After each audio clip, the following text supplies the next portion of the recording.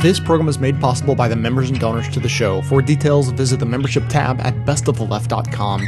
Now, welcome to the award-winning Best of the Left podcast with clips today from The David Pakman Show, The Young Turks, The Jimmy Dore Show, and Dan Savage. And a quick note to warn that this episode focuses on the Catholic Church and therefore contains profane and sexually explicit discussions.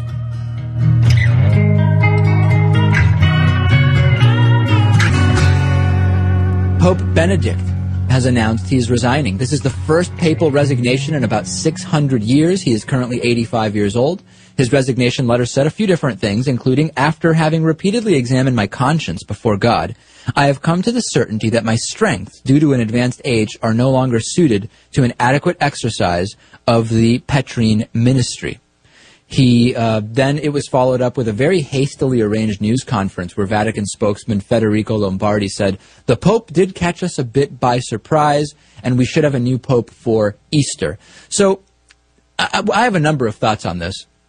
I understand the advanced age and that some say he has really deteriorated, but it's common that popes advance in age and deteriorate, but that they stay until they pass away. Right. So what else may be going on here? I mean, let's just look at it at face value.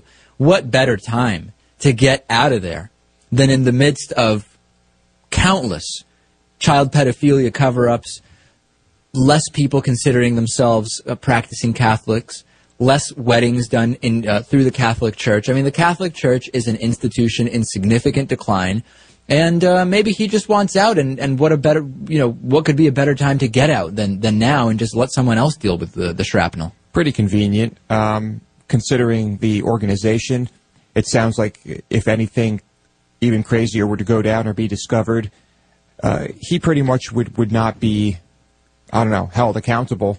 And at his age, I mean, what are you really going to do anyway? Yeah, and the other thing is, we've talked on this show so much about not only the cover-ups of child molesters in the Catholic Church, but also the incredible anti-gay sentiment there. And every time we have Pope-related news, you turn on the news and you just see the Pope. He's wearing these ornate purple capes and the jeweled hats and red slippers like the ones in Wizard of Oz, and he's telling people it's wrong to be gay. It's just a funny visual. It's just a really, really funny visual. Yeah, there are some funny things about the church, but in general, it's a terrible. There are terrible things that are going on. There are a lot of terrible things. And I don't know. I wish it didn't exist at all. Could we get a liberal pope next? And do we care? Or is this an institution that is just going to keep declining and declining? No, there will not be the type of pope you're looking for. I mean, once you get... the type of pope I'm looking for. the type of pope you'd hope would... The Jewish pope. I mean, come on, they weed people out. When you get to the top of this organization, you have to assume that everyone is pretty much on the same page. Yeah, if you get that high up, you probably are. Yeah. And also a lot of higher-ups in the Catholic Church are gay. We have a friend who has firsthand knowledge of a lot of homosexuality in the church that is essentially just covered up, and that's what it is. Does not surprise me at all.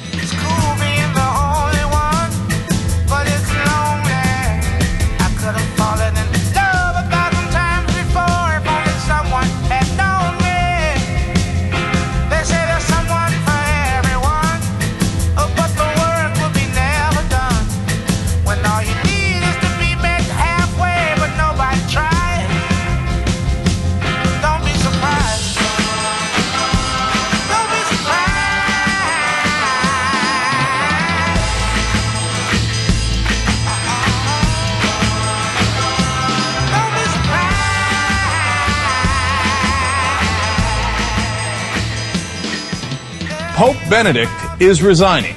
First time that a pope is resigning since 1415, nearly 600 years. And we are told it is because of health reasons. Not buying it. I believe it is because of some scandals that the church has gone through. So, of course, there's a huge sex scandal that has exploded under Pope Benedict and perhaps might get even larger. And I believe that he wants to leave before that happens. But I'm a bad guy. I'm a cynical guy for stating what other news people are not allowed to state. They have to say, he's had some upsides and some downsides. And, ailing health, absolutely, sure. Yeah, I mean, we haven't seen, the other pope went on and on and on with his ailing health. But perhaps maybe that's the reason why. But look, I'm a skeptical guy. I don't believe what people in authority tell me as a matter of course. Now, of course, they could be right from time to time, and could it be that it's because of his health? It could be, but usually when somebody says, I'm going to spend time with my family, that means they got fired or they want to leave before something explodes on them. So, we do not have a new pope yet. We will probably by the end of March. That's when I can joyfully announce, Habemus Papam! But right now, we have to say, Adios Papam, or in Italian, Addio Papam, which I did not know until today. All right, so let us now assess Pope Benedict's upsides and downsides. A little unvarnished as opposed to the rest of the media. So, in the sense that we'll actually keep it real. So, first of all, giant negative, as I just told you, huge sex scandals exposed under Pope Benedict. Now, to be fair, he's not the one that did the sex scandals, and they happen to be exposed under him. They weren't necessarily committed under him. And as a positive, he actually set new guidelines to prevent abuse. Now, as a negative, he never punished the bishops for the cover-ups. Never. Never. And by the way, before he became Pope, since 1982, he ran the office that was in charge of punishing the bishops for cover-ups. Never punished them. Okay? And so that's a giant downside to, obviously, his reign here, that there wasn't significant accountability for the horrible sex scandals that happened. Look, there's one that's brewing now in Los Angeles. We already know about it. Could it get worse? In 2010, it was all over the world. We had thousands of people come out in Europe, Australia, South America, and obviously, before that, all over the United States as well. Now, on other issues, in one of his books, he wrote about how, as the Pope, he is exonerating all Jews for killing Jesus Christ. Now, I find that hilarious. But I guess some people wanted to hear the Pope say it. He said, look, it's not all the Jews, okay? I read the Bible, and I read the history of it, and it turns out there was a lot of other factors involved, and you can't blame all the Jews. Well, thanks God for that. So, that's a positive, though, and other popes had not said it, so that's good. On the other hand, he promoted sainthood for Pope Pius XII, who was the Pope during World War II, and a lot of people say didn't do much to help Jews who were getting massacred in the Holocaust that happened at that time. So, and by the way, the Pope also refused to remove a priest in Britain who was a Holocaust denier as well. So that didn't sit well with some groups, understandably so. Now, another positive, he actually wrote that the new financial order must be based on ethics, and he criticized the current banking system, and I think he's totally right about that. Downside is that there was a significant money laundering scandal at the Vatican where millions of dollars had to be seized, and you couldn't even use your credit cards at the Vatican for a while because Italy was so mad that the Vatican was not taking action to stop that money laundering. So, as usual, a little bit of this, a little bit of that. Now, speaking of which, he was against distributing condoms in 2009, so that's another negative for him, saying that they had nothing to do with the spread of AIDS or preventing the spread of AIDS, which seems ridiculous, right? Now, the good news, in 2010, he changed his mind, and he was in favor of distributing condoms. That was only to male prostitutes, because that, of course, wasn't going to lead to conception anyway, right? I'm not sure what happened to papal infallibility between 2009 and 2010. Was he infallible in 2009 or was he infallible in 2010? No one's quite explained that to me yet. Now, of course, another negative for the Pope was that he was a Nazi. That's a bit of a downside. Okay, now, remember, it was the Nazi youth in the beginning. When he was 14 years old, he says that he was conscripted into that and did not have a choice. Then he became a man of the cloth, so he was soon let out of that. But then he was re-put into the Nazi army to do anti-aircraft work, etc. But to his credit, he left the German army before the war ended. So now a lot of people didn't, so you can say that gives more credence to his explanation that, look, man, it wasn't my choice. They made me do it, and as soon as I had a chance, I got out of the German army. So fair enough, and that's, of course, a long time ago. Now, another negative is that he has banned gays from priesthood, which, that's not very surprising given the stance of the Catholic Church, but he actually he is the one that made that explicit and saying, no, we're not going to reconsider that issue. It is what it is, and gays are banned. On the upside, though, he got rid of limbo. Not Rush Limbaugh, but limbo as in somewhere between heaven and hell. Now, who would be stuck in limbo in the old days? It would be, for example, kids who had not yet gotten baptized but passed away before that. That's tragic. And their parents apparently believed that they lived in or stayed in purgatory for the rest of time. He got rid of that, which then leads me to be enormously amused. All right, I'm the bad guy, but Pope, please. Okay, really? There was a purgatory before, and all of a sudden the Pope's like, hey, listen, God, come on, let's have a conversation here. Those are innocent kids. Don't do this. Don't do this. Okay, what, did purgatory exist before and then he got rid of it because he talked to God? Or is he now saying, oh, our bad, all the other popes for thousands of years got it totally wrong. It turns out there never was purgatory. Your kids were fine to begin with. I talked to God and we cleared that up. Please, come on, who believes this? Really? Infallible, by the way. Infallible. I mean, forget the condom thing and him changing his mind on that. I can give you 100 examples of that. Really, do you as a sentient human being, you lovely Catholics out there that I agree with you on, I'm sure, 100 different things. Although, by the way, one other thing I disagreed with Pope Benedict on was he actually went on a crusade against nuns in this country, who I did agree with, because they were actually trying to alleviate poverty. He said, no, what's more important is our stance against homosexuality and our stance on abortion. Get back in line. Now, look, again, he's a complicated character. I'm keeping it real with you. Look, he spoke out against wars and against the banking system. I agree with him on that stuff. But infallible? Infallible. You don't believe that. There's not a single Catholic that actually believes it. They might say they believe it, but they think this dude who was in the Nazi army for a while, again, I'm not blaming him for it. He was 14 when he was first conscripted, etc. But like, he later became infallible? No, you don't believe that. Come on. And there was Limbaugh, now there isn't Limbaugh. You don't believe that either. Come on, this is all fairy tale stuff. Now, you can have faith in something higher than you. And I might disagree with you on a higher purpose, but you could believe in a higher purpose. There's a lot of things you can have faith in, but not the specifics of this religion. And the guy in the funny suit that goes in the Pope mobile and has the funny hats actually talks to God and is infallible and changes what you should do in your life? No, come. Ridiculous. One more time. Pope, please.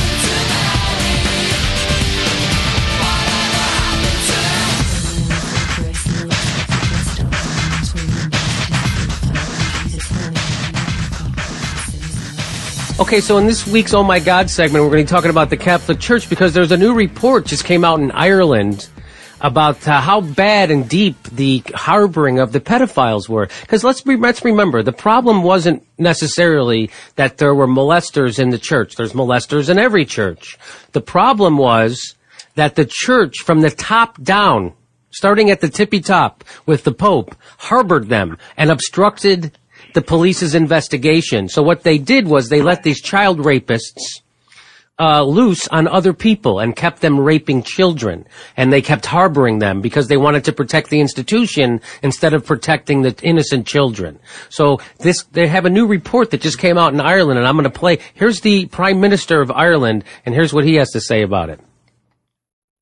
For the first time in this country, a report into child sexual abuse exposes an attempt by the Holy See to frustrate an inquiry in a sovereign democratic republic as little as 3 years ago, not 3 decades ago. And in doing so, the Klein report excavates the dysfunction, the disconnection, the elitism that dominate the culture of the Vatican today. the rape and the torture of children were downplayed or managed to uphold instead the primacy of the institution, its power, its standing, and its reputation. So that's the Prime Minister of Ireland, and he's saying that this new report they just came out with showed that the church was obstructing police investigation into child rapists, and I like that he called them child torturers. He said child torture, that's what it is. And he said not 3 decades ago, 3 years ago. This was 3 years ago. This was happening. And he's a little outraged about it. And so Chris Hayes has these Catholics on his show. And he has on a couple of Catholic writers. He has on a priest. He has on a woman. I don't know if she's a nun, but she looks like one. And so they're all talking about, and they're upset also with the Catholics' handling of the pedophilia. But they remain in the church. They remain inside this church, which I don't understand that, okay? Yeah, I remain in the Catholic Church because it's the only way I can still get an erection. So here... You'd think something was afoot, with the, Saint Molester. They made that guy a saint. That's a mistake. They left clues for us. That's a mistake. I went on the Pope's Facebook page, and he poked me. Literally. That's not right. So I got poked. That's not right. That's going to hurt. So Chris Hayes asks correctly, why do you stay in the church? And he asked this one Catholic female writer, and here's what she says. Sure. Well, I went to Yale Divinity School, which is a Protestant seminary with a ton of Catholic students and Catholic... Okay, so first of all, she says, I went to Yale Divinity School. In case you don't know this, I just want everybody to know, anytime someone insists on mentioning the Ivy League school they attended when they're answering a question, they're an a-hole and they're full of crap, okay? And so here we go. Faculty in it, and that gave me years to figure out what it was that I loved about this church and what was distinctive. And first of all, I think it's funny that she has to, while in college, it takes her years to figure out what she loves about the church. Mm-hmm. You already love it, you just don't know what it is you love about the church. Have you ever loved something like that before in your life, that you loved it, but you didn't know why you loved it?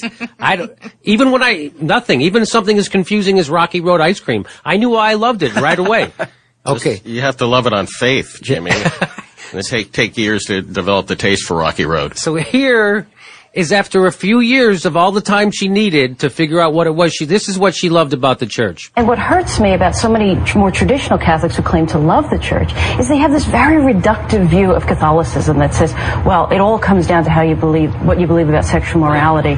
When in fact, the beauty of this tradition is its sacramental theology. And the sacramental theology that is the basis for this unparalleled social justice tradition. Okay, so... She says that she's upset at other people who have what she calls a reductive view of religion, which that's a pretty good academic word. She completely misused it. Reductive would be taking the 7 sacraments as the sum total of the Catholic religious experience, which is what she just did. She's trying to pretend that the sacramental, which I don't know if you're not Catholic, sacraments are like marriage is a sacrament. The Eucharist, the body of Christ, right? Yes. So when you have a piece of bread and they say that becomes the body of Christ, that's called the sacrament of the Eucharist. So they have these when they have the bread now, they call it the body of carbs. So what they do now is, what they're saying is, because we have a ritual and we added this word sacrament to it to make it sacred, now it's just it's a ritual. She's been in the church because she likes the rituals. I used to take the Sacramento Freeway to Stockton.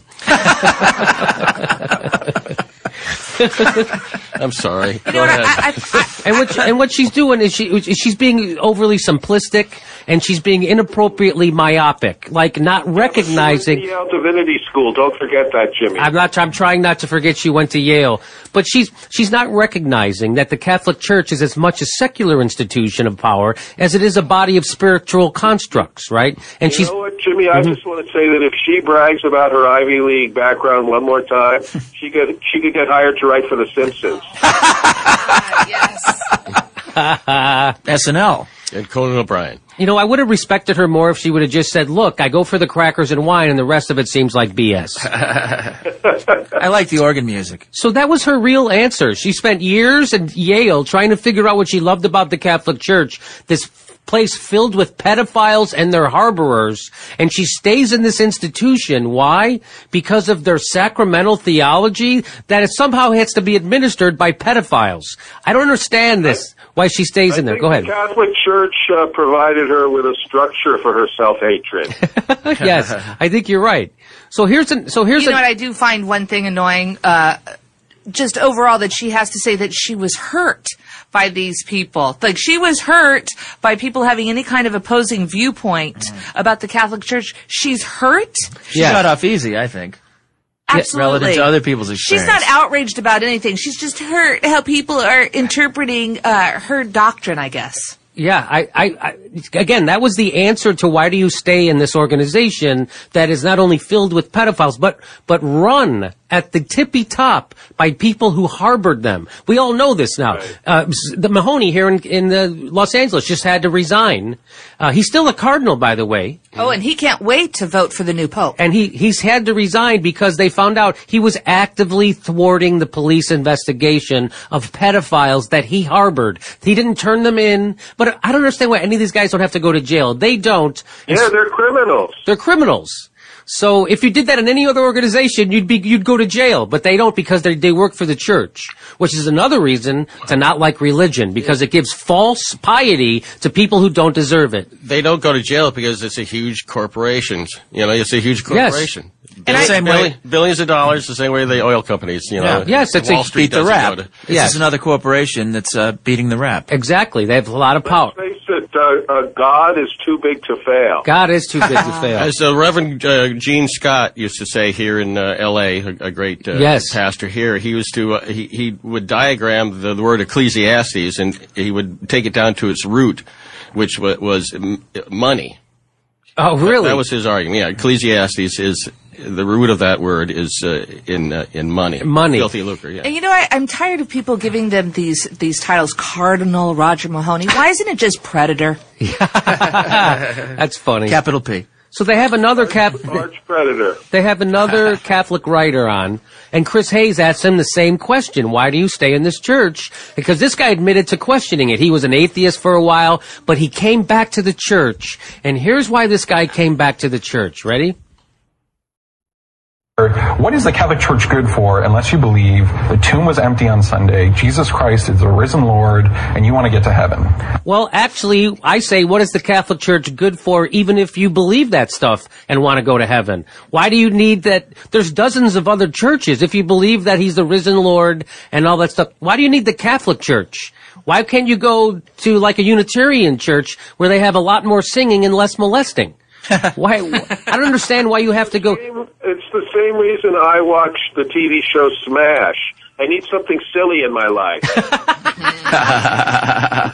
I am a bogomil, and I will never go back to Catholicism. He is a bogomil. Let me listen to this guy again. Let's listen to what he has to say. What is the Catholic Church good for unless you believe the tomb was empty on Sunday, Jesus Christ is the risen Lord, and you want to get to heaven? Okay, what is it good for? I don't know. There's all the schools, the hospitals, the real estate, the various charities. The Catholic Church could cut out all the God stuff and still be one of the world's largest and most powerful financial, political powers in the world. So, just on their T-shirt sales alone. They got a lot of paintings and mosaics. Got a lot the of God stuff is only dragging them down. Yeah, if you think about it. It Really holding them back. One big thing, they got to get rid of the pigeons. The fact that the resurrection is the main reason he's in the Catholic Church means he's no different from a Star Wars fan.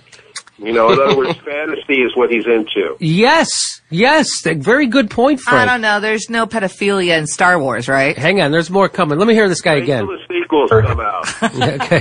What is the Catholic Church good for unless you believe the tomb was empty on Sunday, Jesus Christ is the risen Lord, and you want to get to heaven? Right. Like, that is what drew me back into the church.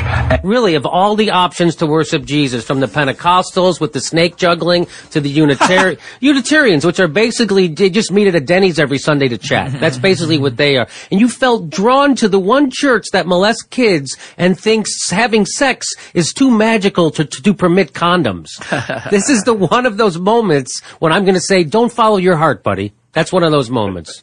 So, and I love how that woman, none of them try to reconcile the rape thing. None of them try to reconcile the rape. That's what he specifically asked them. Hey, how do you reconcile staying in this? Why do you stay in this organization and try to change it instead of just leaving it? And they couldn't answer that question. That woman didn't try to answer that question. She didn't, you know. And so what? You want to believe in those three things. Why do you have to belong to the Catholic Church? That's my point. You want to get to heaven. I want to get to heaven. Where could I go? Oh, there's nothing but pedophiles around. Okay. Everything's mystical to them. Everything has a double meaning. For instance, Jesus has risen.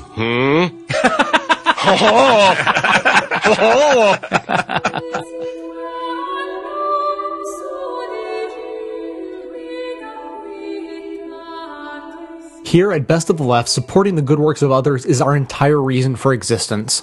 Since the beginning of 2006, I've been making this show to highlight what I consider to be some of the best of the truly liberal media. Now I'm working on several ways to promote the best progressive activism around. Ruminate for a moment on whether you enjoy this show or consider its goals to be worthwhile, and if you do, please consider supporting this work by becoming a member for as little as $5 a month or even $55 a year at the membership tab at bestoftheleft.com. It's the donations of members that allow the show to continue and continue to improve. Thanks so much for your support.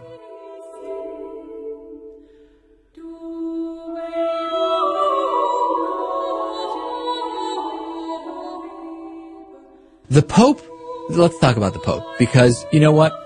This is kind of obvious what I'm about to tell you. I suggested when we found out that the Pope was resigning that it was a little bit weird because Pope hasn't resigned for 600 years, and amidst all of the child abuse and pedophilia and cover-ups that are happening, it would seem logical to me that it is somehow connected. And now we have a bunch of different sources suggesting exactly that. If you take a look at Addicting Info's reporting on this, as well as the CCR's reporting on this, you'll see that my estimations, Lewis, may not be that far-fetched with regard to the Pope's resignation. Please continue.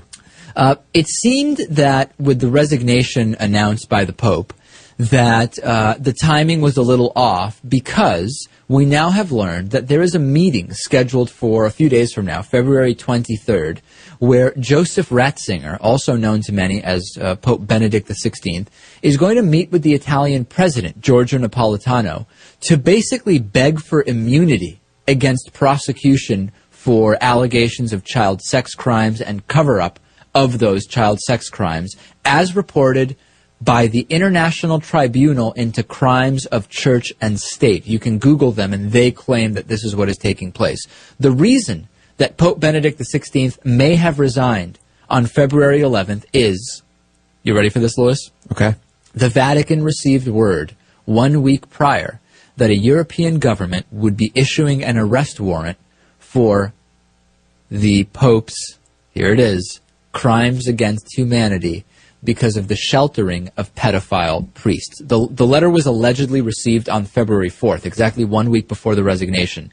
And now we can't ignore the timing of this. If we believe that the letter is there, and we believe the reporting that on February 23rd, the Pope will be meeting with the Italian president to ask for immunity, we have to assume the resignation is connected. It just doesn't make sense. No other explanation makes sense.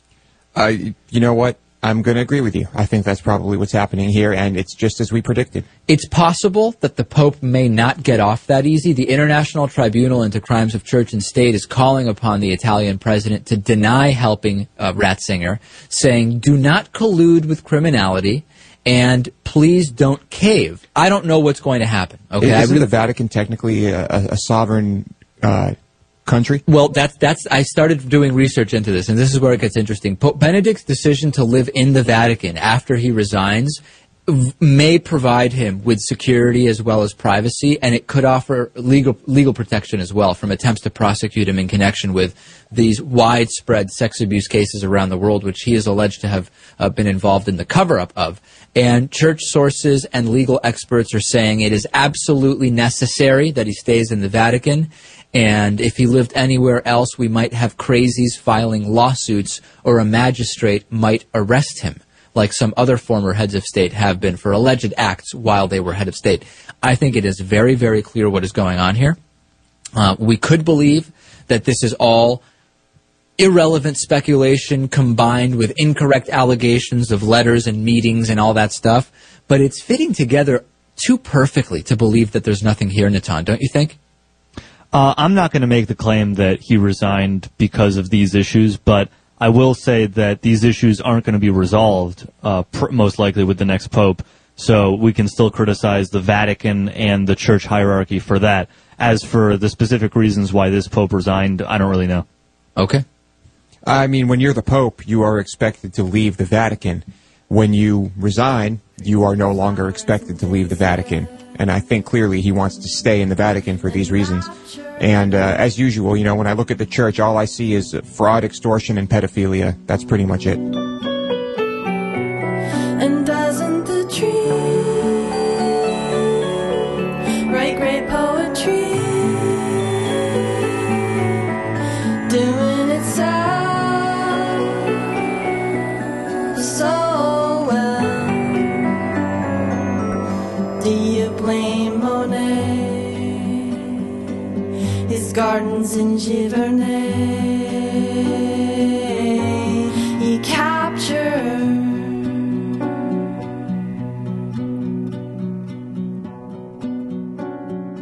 Well, Cardinal Ivan Diaz doesn't like gay people. In fact, in the past, he has referred to homosexuality as an unnatural tendency and also a disease of the soul. Now, that's a little ironic because the apartment complex he lives in Rome, basically has Europe's largest gay sauna. Awesome. Win. In fact, his unit is located directly above the gay sauna. So he's the top. He's at the top. And they would be at the bottom. Yeah, the gay sauna is at the bottom. Okay, I got you. Interesting. There's a Turkish bath there, which now has become associated with gay subculture in some ways, which is interesting and probably disconcerting to some Turks. Yes. But actually, the sauna sounds awesome. I mean, I know that it's not for me, but it still sounds great. So he's living just one floor above the Europa Multi-Club Sauna and Gym, which contains a king Turkish bath, Finnish sauna, giant whirlpool, waterfall whirlpool, and other attractions for its gay patrons. There's a lot of waterfalls there. Yeah. So this guy's in the conclave now, black smoke, white smoke, etc. And that disease of the soul. Come on, it's a quick. You didn't notice the world's largest, or Europe's largest gay sauna right underneath you? Oh, hell no. I don't believe that for a second. That's exactly why he lives there. But it gets better. Yes. Anna, what else has the Vatican done there in that same complex? So there's a different cardinal by the name of Tarcisio Bertoni, and back in 2008 he actually purchased 20 apartments in that building. Oh, come on. So religious leaders can basically, stay there and maybe, take advantage of the very unique amenities there. Oh, there's a lot of waterfalls, a lot of attractions. You tell me it's a coincidence that they bought 20 apartment buildings above the largest gay sauna in Europe. That ain't a coincidence. And these guys who dress in flamboyant outfits, right, and who've never been with women their whole lives, and who live right on top of a gay sauna, but they're not. But being gay is wrong. It's a disease of the soul. I got you, big guy. This is actually what inspired TLC's Don't Go Chasing Waterfalls. They sang it in front of the church, and they're like, don't go chasing waterfalls. And Cardinal Ivan Diaz was like, not buying it. I'm on the top, they're on the bottom. Everywhere people stare, each and every day, I can see them laugh at me, and I hear them say, hey, you've got to hide your love away. Hey, you've got to hide your love away. I have used this headline a million times on Slog, the Stranger's blog, where I blog every day. Whenever I write about the current Pope Emeritus, the ex-Pope, the most recent pope, the first pope to retire in 600 or 700 years of Catholic history. Whenever I write about him, I affectionately use this in the headline on my blog. That motherfucking power-hungry, self-aggrandized bigot in the stupid fucking hat joins Twitter. That was one of the headlines that I used. And then when the Pope announced he was retiring, I, of course, headlined that post. That motherfucking power-hungry, self-aggrandized bigot in the stupid fucking hat retires. And the good folks at Newsbusters and then Bill Donahue at the Catholic League exploded right on cue. You know what? If you just want to see Bill Donahue at the Catholic League dance, just give him a call and say, that motherfucking power-hungry, self-aggrandized bigot in the stupid fucking hat. Watch him explode. Watch him do his little bigot dance, because he will.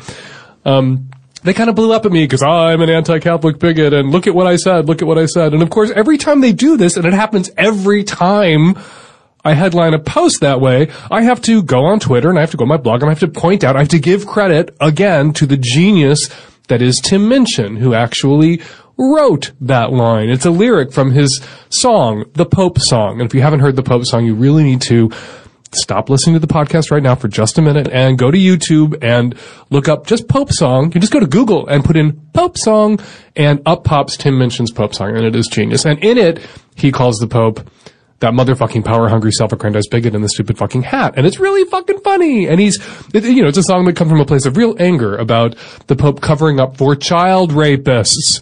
When you cover up for people who are raping children, when you enable child rape, when you are basically an unindicted co-conspirator to mass child rape, people get mad at you. And they will call you things like that motherfucking power-hungry, self-aggrandized bigot in the stupid fucking hat. Right? Anyway, I was thinking about the Catholics this week because I'm in trouble with the Catholics, and Bill Donahue put out a press release called Dan Savage, Savage's Pope. Did you catch that? Savage, Savages? That was really clever. I've never heard that before. In his press release, he delivers to me, he serves me the worst insult that a Catholic bigot can possibly throw at another man. He calls me a name that to a Catholic man like Bill Donahue is the worst thing you can call another Catholic man. He calls me a woman. Donahue complains that I was invited to a White House reception for homosexuals. And I said in my post about it that I arrived with my husband. Would that make Dan Savage the guy's wife? Because he can't be a husband without a wife, or a wife without a husband in Bill Donahue's fevered imaginations. But, oh, he said I had a vagina. Is there a worse insult in Bill Donahue's mind? No. Anyway, I was thinking about the Catholics, of course, because the Pope retired, that self-aggrandized motherfucker retired, which hasn't happened in a long time, and right now there is no Pope. Right now we are popeless. They're meeting in the Sistine Chapel. The cardinals, the princes of the church, they're all meeting, save one. Cardinal Keith O'Brien, the highest-ranking Catholic official in the United Kingdom, it ain't there. Now, I don't know if you guys have heard of Cardinal Keith O'Brien. He's sort of not very nice to gay people. He has described us as captives of sexual aberrations. He has said that same-sex relationships are harmful to the medical, emotional, and spiritual well-being of those involved. No compassionate society would ever enact legislation to facilitate or promote such relationships. Blah, blah, blah. He's gone on and on and on. He's a big fucking Catholic gay basher. Another self-aggrandized stupid fucking bigot in a stupid fucking hat. And a couple of years ago, Stonewall, which is the big gay rights org in the United Kingdom, awarded him with their Bigot of the Year prize. And there was some hubbub about whether that was rude, whether the gays were being rude to the nice cardinal who said that we are captives of sexual aberrations and that society should do nothing that might facilitate our relationships, like, say, perhaps refrain from burning us at the stake, which they used to do. Anyway, regular listeners, you know where this is going. Cardinal Keith O'Brien is not in Rome helping pick the next stupid fucking self-aggrandized bigot in the stupid fucking hat because 4 people came forward to accuse him of sexual improprieties. 4 men. 4 adult men. And he was out so fast, in part because these just weren't the usual pickings.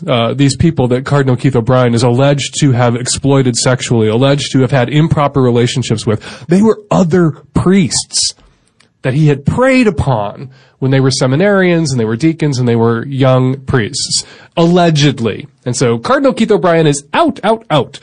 He had to retire, resign. He's not allowed to help pick the next pope because unlike Cardinal Mahoney from Los Angeles, who evidence has come out, documents released in the last month, was covering up for and moving around priests who were raping little boys and little girls and making it possible for them to rape and rape and rape again and shielding them from law enforcement, intentionally advising them to stay out of California so they would not be arrested, moving those motherfuckers around.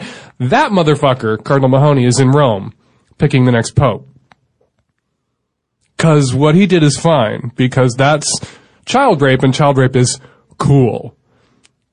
Cardinal O'Brien preyed on priests, preyed on adult men, exploited his power and his authority and preyed upon them. And apparently, that's not okay. So Cardinal O'Brien, he violated the cardinal rule, I guess, of sexual exploitative relationships in the Catholic Church and, fucked priests. Not okay, you're gonna get bounced. Fuck a little boy, you'll get moved around and we'll make it possible if you fuck another one. Rape another one. That's okay. Anyway, if Bill Donahue is listening, and pretty much any time I say that motherfucking power-hungry, self-aggrandized bigot in the stupid fucking hat, Bill Donahue appears before me. So I assume he's listening, because I've said it like 14 or 15 times at this point. If Bill Donahue's listening, I wanted to draw his attention to another headline that I've written that he might want to shit out a press release about and maybe call me a woman for writing. There was a story in the Washington Post about the fallout from Cardinal Keith O'Brien's resignation. He had also decried a tyranny of tolerance, called gay marriage grotesque, and said no secular government had the moral authority to legalize such unions. Of course this guy's a faggot, right? Of course any dude who spends this much time beating up, condemning, attacking, worrying about some other dude marrying some other dude. We've seen this script a million times. The high-profile bigot, guess what? The high-profile anti-gay bigot is a gay fucking closeted mess.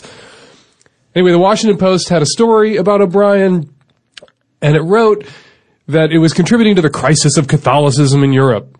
Thousands of Europeans abandoning the faith. The nature of the allegations against O'Brien has already led others to call them, if proved true, an example of the kind of hypocrisy that is eroding the Church's influence, particularly on the globe's most socially liberal continent, Europe. Fresh scandal now, observers say, could undermine the Church's current battle to restore its voice in the region, which it has waged by rallying against a bevy of liberal causes from legalized abortion in Ireland to gay marriage in France. So Bill Donahue, if you're listening, and I'm sure that you are at this point, I wanted to make sure you didn't miss this headline on Slog. In linking to the Washington Post story, I wrote what I thought should have been the headline of their story. Europeans are leaving the church because, look at the hypocrisy. Europeans don't care for being ordered around by cocksucking hypocrites. Should have been the headline. Oh, poor Cardinal O'Brien. Someone needed to be the church's voice in the region, and he quite selflessly pulled the cock out of his mouth long enough to condemn gay marriage, and then bam! He's exposed as another closeted Catholic hypocrite. Sucks to be him, don't it? Doesn't suck so much to be Cardinal Mahoney, who is in Rome right now, despite having conspired, go to the LA Times, read the documents, conspired to cover up for and protect child rapists. That motherfucker's in Rome. That motherfucker is helping to pick the next motherfucking power-hungry, self-aggrandized bigot in the stupid fucking hat. Just had the Catholic out there for a second, because the Catholics have been coming for me this week on Twitter and in my email inbox, because Donahue put my email on his press release and encouraged his followers to tell me that I'm a cocksucker who's going to hell. Which I knew, and you knew, because you're a listener to my cocksucking show. One Catholic pro-life mom and blogger on Twitter noticed my headline about the Cardinal calling him a hypocrite and a cocksucker. Suzanne Fortin, who is at Rose Blue on Twitter, jumped down my throat and accused me of being an intolerant hater for insulting the Cardinal. And I pointed out that a hypocrite is just a fact, and where I come from, cocksucker is not an insult. It actually recommends the guy where I come from. Suzanne and I kind of got in on Twitter for a while, and she claimed that Catholics are oppressed and gay people are not, and I pointed out that her marriage is legally recognized in all 50 states and mine is not. And she wrote, your marriage is based on sodomy, mine isn't, two totally different sexual acts. Which I thought was kind of bigoted. My marriage isn't sodomy-based, it's sodomy-enhanced. I feel sorry, really, for anyone whose marriage isn't sodomy-enhanced. While it was nice to come to the attention of an obscure Catholic blogger on Twitter, I really want, what I really would like is another press release from my good friend Bill Donahue slapping me around for Europeans don't care for being ordered around by cocksucking hypocrites. Fuck the motherfucker, fuck the motherfucker, fuck the motherfucker, fucking fuck the motherfucker, fuck the motherfucker, fuck the motherfucking Pope. Fuck the motherfucker and fuck you, motherfucker, if you think that motherfucker is sacred. Motherfucker. If you cover for another motherfucker who's a kitty fucker, fuck you, you're no better than the motherfucking rapist. And if you don't like the swearing that this motherfucker forced from me and reckon it shows moral or intellectual paucity, then fuck you, motherfucker. This is language one employs when one is fucking cross about fuckers fucking boys. I don't give a fuck if calling the Pope a motherfucker means you unthinkingly brand me an unthinking apostate. This has now to do with other fucking godly motherfuckers. I'm not interested right now in fucking scriptural debate. There are other fucking songs and there are other fucking ways. I'll be a religious apologist on other fucking days. And the fact remains, if you protect a single kitty fucker, then Pope or Prince or Plumber, you're a fucking motherfucker. You see, I don't give a fuck what any other motherfucker believes about Jesus and his motherfucking mother. I've no problem with the spiritual beliefs of all these fuckers, while those beliefs don't impact on the happiness of others. But if you build your church on claims of fucking moral authority and with threats of hell impose it on others in society, then you motherfuckers can expect some fucking wrath when it turns out you've been fucking us in our motherfucking asses. So fuck the motherfucker and fuck you, motherfucker, if you're still a motherfucking papist. If he covered for a single motherfucker who's a kitty fucker, fuck the motherfucker, he's as evil as the rapist. And if you look into your motherfucking heart and tell me true, if this motherfucking stupid fucking song offended you with its filthy fucking language and its fucking disrespect, if it made you feel angry, go ahead and write a letter. But if you find me more offensive than the fucking possibility the Pope protected priests when they were getting fucking fiddly, then listen to me, motherfucker, this here is a fact. You are just as morally misguided as that motherfucking power-hungry, self-aggrandized bigot in the stupid fucking hat. If you're like me, you were watching the Pope leave the Pope place. The Popedom? The Popitude. The Pope Dome? The Pope Cave. Yes. And the Octopope cage. And the Popetagon? So I just want to make fun of the way that people. First of all, I think it's all crazy. I think it's all just watch it, hocus pocus.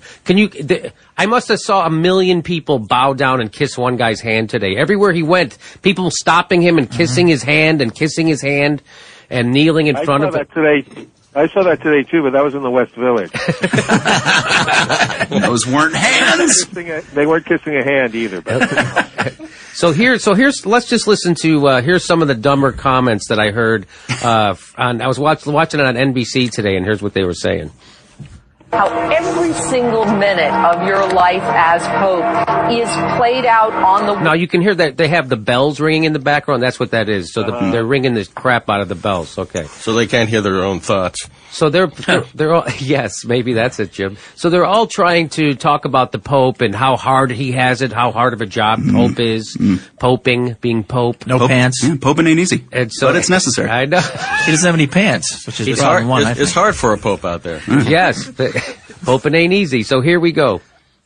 So here's what... Every single minute of your life as Pope is played out on the world stage. You have the burden of all the sins of 1.2 billion Catholics around the world, and what a heavy burden that is. And yeah, you know how heavy imaginary things are? I can't believe how heavy something that doesn't exist could be. I like that his life is played out on the world stage. I haven't seen this guy in months. I know. Where's every once in a while you can't even go to the beach. Sure, being a Pope is a hard job, but the harder job is having to be the guy that walks behind him all the time with the jizz mop. Wow! Can we say jizz mop? I think so. I think we can. That's a bad job. I would not take that job, even in a bad economy. That's not dirty because it's holy jizz. Okay. Holy jizz. Holy jizz, Batman. So I just thought that was funny. The body of Christ. Okay. So here we go. So now they start to talk about the... first of all, I just thought this is so crazy to me. Oh, the burden of all the sins of all the... What is... What is wrong with you people? This is a news person. This isn't my aunt, right?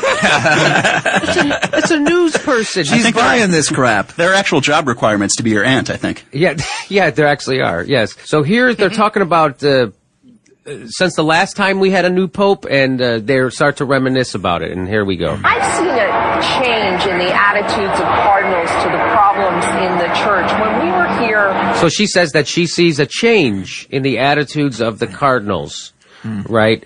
So I think she's speaking to the sexual scandal about that. That's the change. So here's what she says about the last time they were in Rome picking a pope. In 2005, for the death of John Paul II, it was after we had been through 3 years of horrible revelations in the U.S. about clergy sex abuse, and there was still great defensiveness here in the Vatican on that issue. For a long time, they thought it was just an American problem that was fueled by the American media.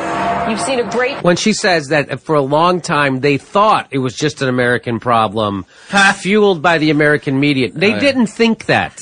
They just said that. They just said they thought that. They knew she that. bought it. She totally bought it. Yes, that's a real hard-nosed news reporter. Oh, well, the Cardinals are all surprised by this. How do you know? They said so. That's great. So here, she got a little bit more to say. Change in attitude, I think, from 2005 to 2013. They know there are problems in the church. They know they must be addressed, and you can't just blame it on the media anymore. There haven't been shifts in the church's thinking over the course of 200 years, let alone 13. Let's put it this way, 98... The whole point of the church is for there to never be any shifts in opinion. Yes, the 98% of American women Catholic women have used birth control, and the church still says it's wrong. So what does that tell you? They're not changing. It tells me those women are stupid for being Catholics. I don't know. At that point, the Catholic Church isn't the stupid one. It's those women who are like, I'm going to keep going to this place that takes 10% of my money. The Catholic Church is like,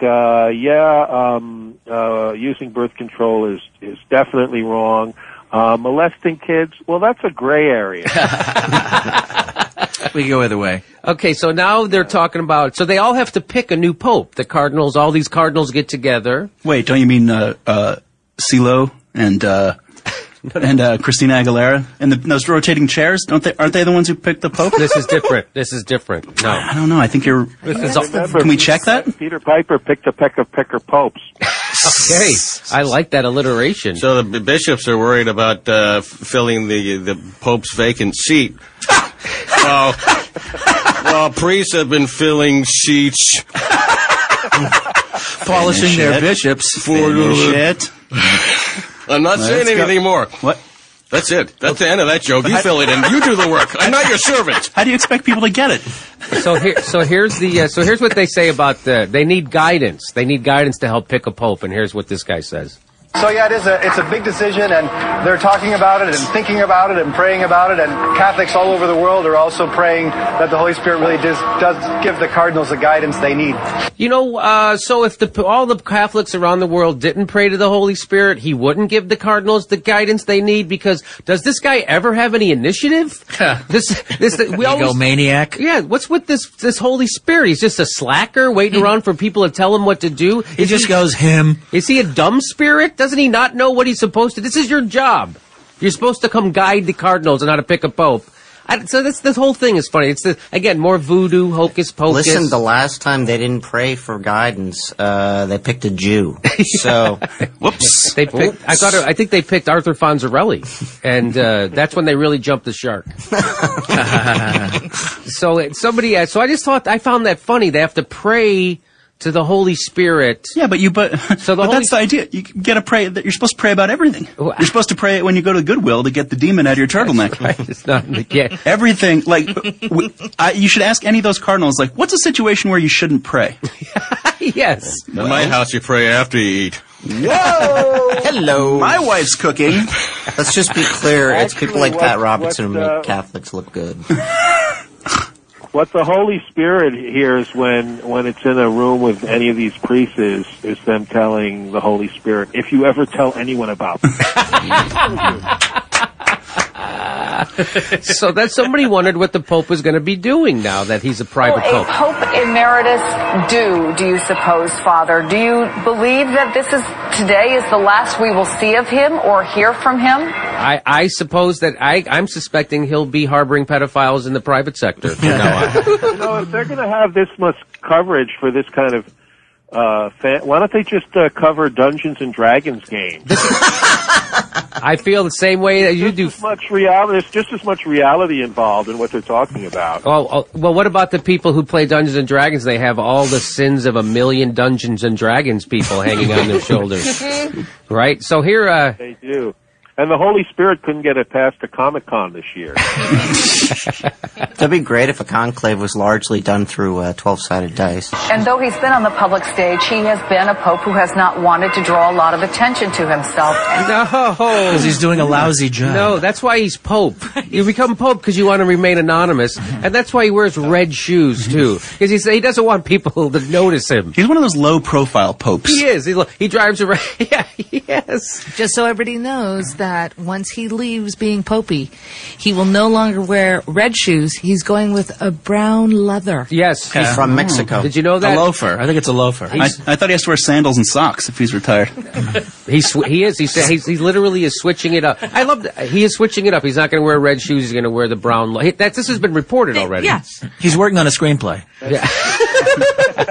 So we're looking forward to that. His curb script. That now that he's not Pope anymore, he's going to broaden his interests and try to protect pedophiles from other religions. Yeah.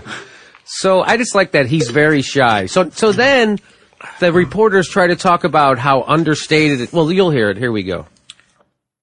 So, although the Catholic Church is one that does pomp and circumstance extraordinarily well, we are seeing something very simple here. The helicopter lands. The 9,000 people greet him. This 44-hectare garden estate, surrounded by miles and miles of gardens. The team of virgins will jump into the volcano. Boy, I was afraid you guys wouldn't spot the comedy in what you said. You guys got it immediately. You know what though? It is low profile because if he wanted to make a big deal out of it, wouldn't it be like a hovercraft or a jetpack? No, he's just that's a lot more flashy. It did go better this time. Last time the helicopter fell on Vic Morrow. Too soon? All right, let's listen. She had a little bit more to say. Let's play it from the start. I'll hear what she has to say. So, although the Catholic Church is one that does pomp and circumstance extraordinarily well, we are seeing something very simple here. The helicopter lands. You see the car that is pulling up. That's three black Mercedes are pulling up to pick him up. Only three? Yeah, hang on. But there will only be a small group of people who are planning to meet him at the helipad at Castel Gandolfo. Look, I want you to hear the end of that again. There's only a small group of people meeting him. Where are they meeting him? To meet him at the helipad at Castel Gandolfo. At a castle. They're going, this is the understated ceremony. He's taking a private helicopter to the helipad and the 4,400-acre estate that is also a castle. And then when he gets up, so there's more to this. Hang on, there's more. There's Casino Royale. I mean, it's unbelievable. Here we go. And going through these formal ceremonies, but not in any way opulent. Not in any way opulent. Not a castle. No, they're at a helipad, at a castle. They've got 3 Mercedes full of people out kneeling now, kissing his hand. They're kissing his hand. Everybody's standing in line waiting to kneel in front of this guy and kiss his hand. But in no way is any of this opulent.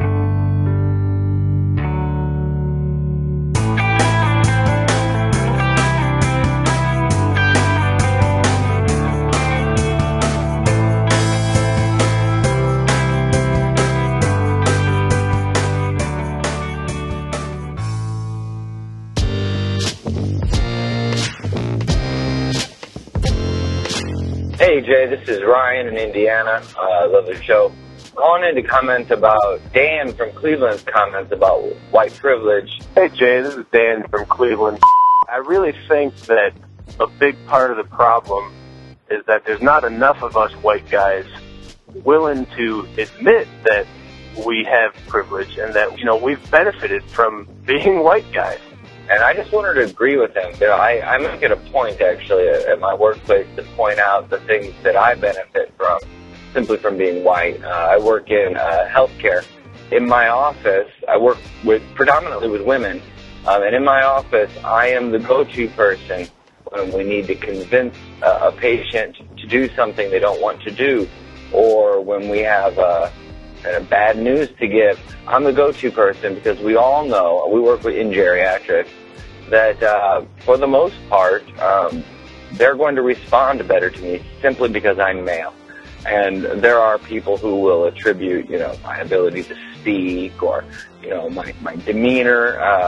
And I try to very quickly stop that kind of thinking and say, no, listen, the reason is I've got a beard, I've got a white coat, and I'm a male. And it's unfair, but that's the truth of it. And I want you to know that that's the truth of it. So maybe you can raise your sons and daughters a little bit differently than our forebears raised theirs. Well, thanks very much. I just wanted to add to that. Keep up the good work, and love the show.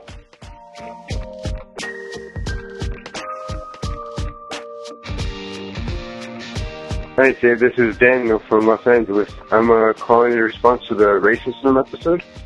And some of the subjects that were brought up about white racism or racism against white people, and if it's at the same thing, it should be brought up on the same level. And, I'm a Hispanic, and I live in LA, and I think it is kind of important because growing up, to me, white people were like, in the context that I grew up in as a Mexican, they were basically a bunch of land-grabbing slave owners that stole Texas and bought California during the Mexican Civil War. So, you kind of grow up being a little bitter about that, but when, I had a change of heart was when I read The Grapes of Wrath and read about the Okies, and basically their experience was identical to the experience of the Mexicans and Cesar Chavez maybe 30 years later. And to hear the white caller that you had talking about how his family was basically indentured servants themselves. Hi, Jay. Scott in Philadelphia. I am the descendant of Scottish coal miners who have always been either indentured servants or peasants. My father was the first truly free person anywhere in my ancestry. My grandfather worked in the coal mines in West Virginia until he died as basically a bonded servant. So I can say legitimately that my first generation of all of my ancestors to be free was my father and his sister, who were the first ancestors I ever had that got to go to high school. And Indebted to the Company story is an important story, and it can bring solidarity where divisions do happen, so I appreciate that perspective. And I just think that whether or not they're equal or not, or whether they're the same or not, both are stories that need to be heard, and I think it's better that we find solidarity than whose story is somewhat different than the others. So anyway, that's just my opinion. Great work with Best of Lefty.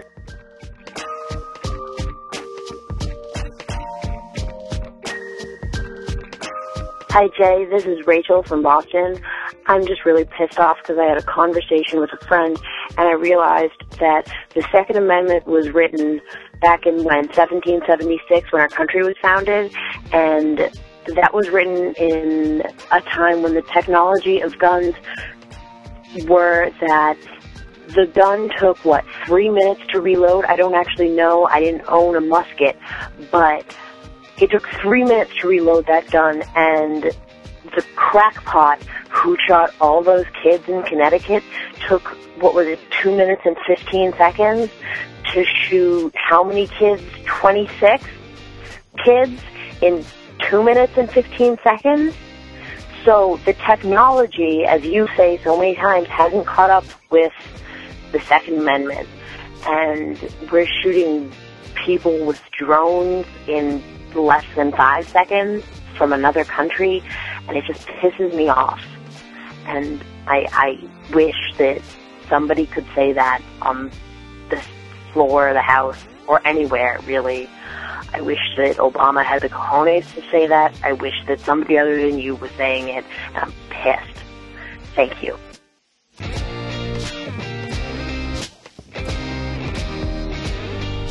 Hey, Jay. This is Hamish out in California. I just heard Colin's comment. Hey, Jay, it's Colin from Cleveland. On the most recent show there where he's talking about how Americans could have their own views that they consider themselves superior to other countries' people, and then the other countries have a reverse view. Putting that kind of pride in your nationality actually just continuates the problem. By saying that an American life means more to me, you're justifying every other country that doesn't like us to put their rights and their lives above ours. And that just leads to everybody always thinking that it's better for them to get ahead because they're worth more than somebody else. I really thought that he made a great point, linking his thoughts to pride in America. People don't really step outside themselves and look at themselves as a global citizen. They just think about their country. And don't get me wrong, Jay, I'm a proud American. But it can't be blind, ignorant pride. You have to think of us as a global population if we want this world to continue. I think it's really important to talk about pride in America as more than just pride in being born here, having citizenship here, celebrating the fact that there are these borders on a map or something like that. And we should really be talking about what it is that America has done to be proud of. As usual with most things, when we generalize and we say somebody is the good person or bad person, evil person or a terrorist or whatever, we're really talking about what they've done. People get called criminals when they are a person who has committed a criminal act. At any rate, America is a country, and America has done great things to be proud of, like freeing the slaves, and it has done horrible things too, like institutional slavery for hundreds of years. So we've got to separate the two, I think, and talk about what it is in America that we're very proud of. Thanks for listening, everyone, and thanks to all those who called into the voicemail line. If you would like to leave a comment, question, or activist call to action yourself to be played on the show, the number to dial is 202-999-3991. So I just have a few sort of rapid-fire comments to make today. First of all, I want to mention that the last message played today was cut short before it actually ended. So if it sounded like it got cut short, it did, and that's why. Secondly, there was another call where there was just too much wind noise. I couldn't play it on the show, but the person who called in was advocating the idea that basically it is potentially moral to value the lives of your own countrymen and women above the lives of those in foreign countries. So if anyone wants to call in, make that point, then feel free. I'd be happy to receive it. And then finally today, listener Allison wrote in by email in response to something I had said. I had been commenting favorably to another listener's comments about how drone strikes sort of dehumanize war. It takes out the human cost of war. It separates humans from the actual war on the ground, so that we don't have any danger of a person being killed while conducting a drone strike, and so it lowers our risk, thereby increasing our chances that we would continue doing it. And so Allison, she liked the comments that were being made, but wanted to point out and sort of emphasize, it's maybe an obvious point, but worth emphasizing, that it doesn't dehumanize the war altogether, and it doesn't take out the human cost of war. It takes out the human cost of war to Americans and Westerners. It obviously does not take out the human cost of war to those who were bombing. So I think that the way I had phrased it was that it takes out the human cost of war, as a very good thing to correct and to emphasize that, of course, that doesn't actually work both ways. So that's it for today. Thanks to everyone for listening. Thanks especially to those who support the show either by becoming a member or making one-time donations to the program. That is absolutely how the show survives. Stay tuned in between episodes by joining up with us on Facebook and Twitter. And for details on the show itself, including links to all the sources and music used in this and every episode, all that information is always posted in the show notes on the blog. So coming to you from inside the Beltway, yet outside the conventional wisdom of Washington, D.C., my name is Jay, and this has been the Best of the Left podcast, coming to you every third day, thanks entirely to the members and donors to the show from bestoftheleft.com. Thought blinds now black and white, 'cause you took apart a picture that wasn't right. Pitch burning on a shining sheet, the only maker that you wanna meet. A dying man in a living room, whose shadow bases the floor.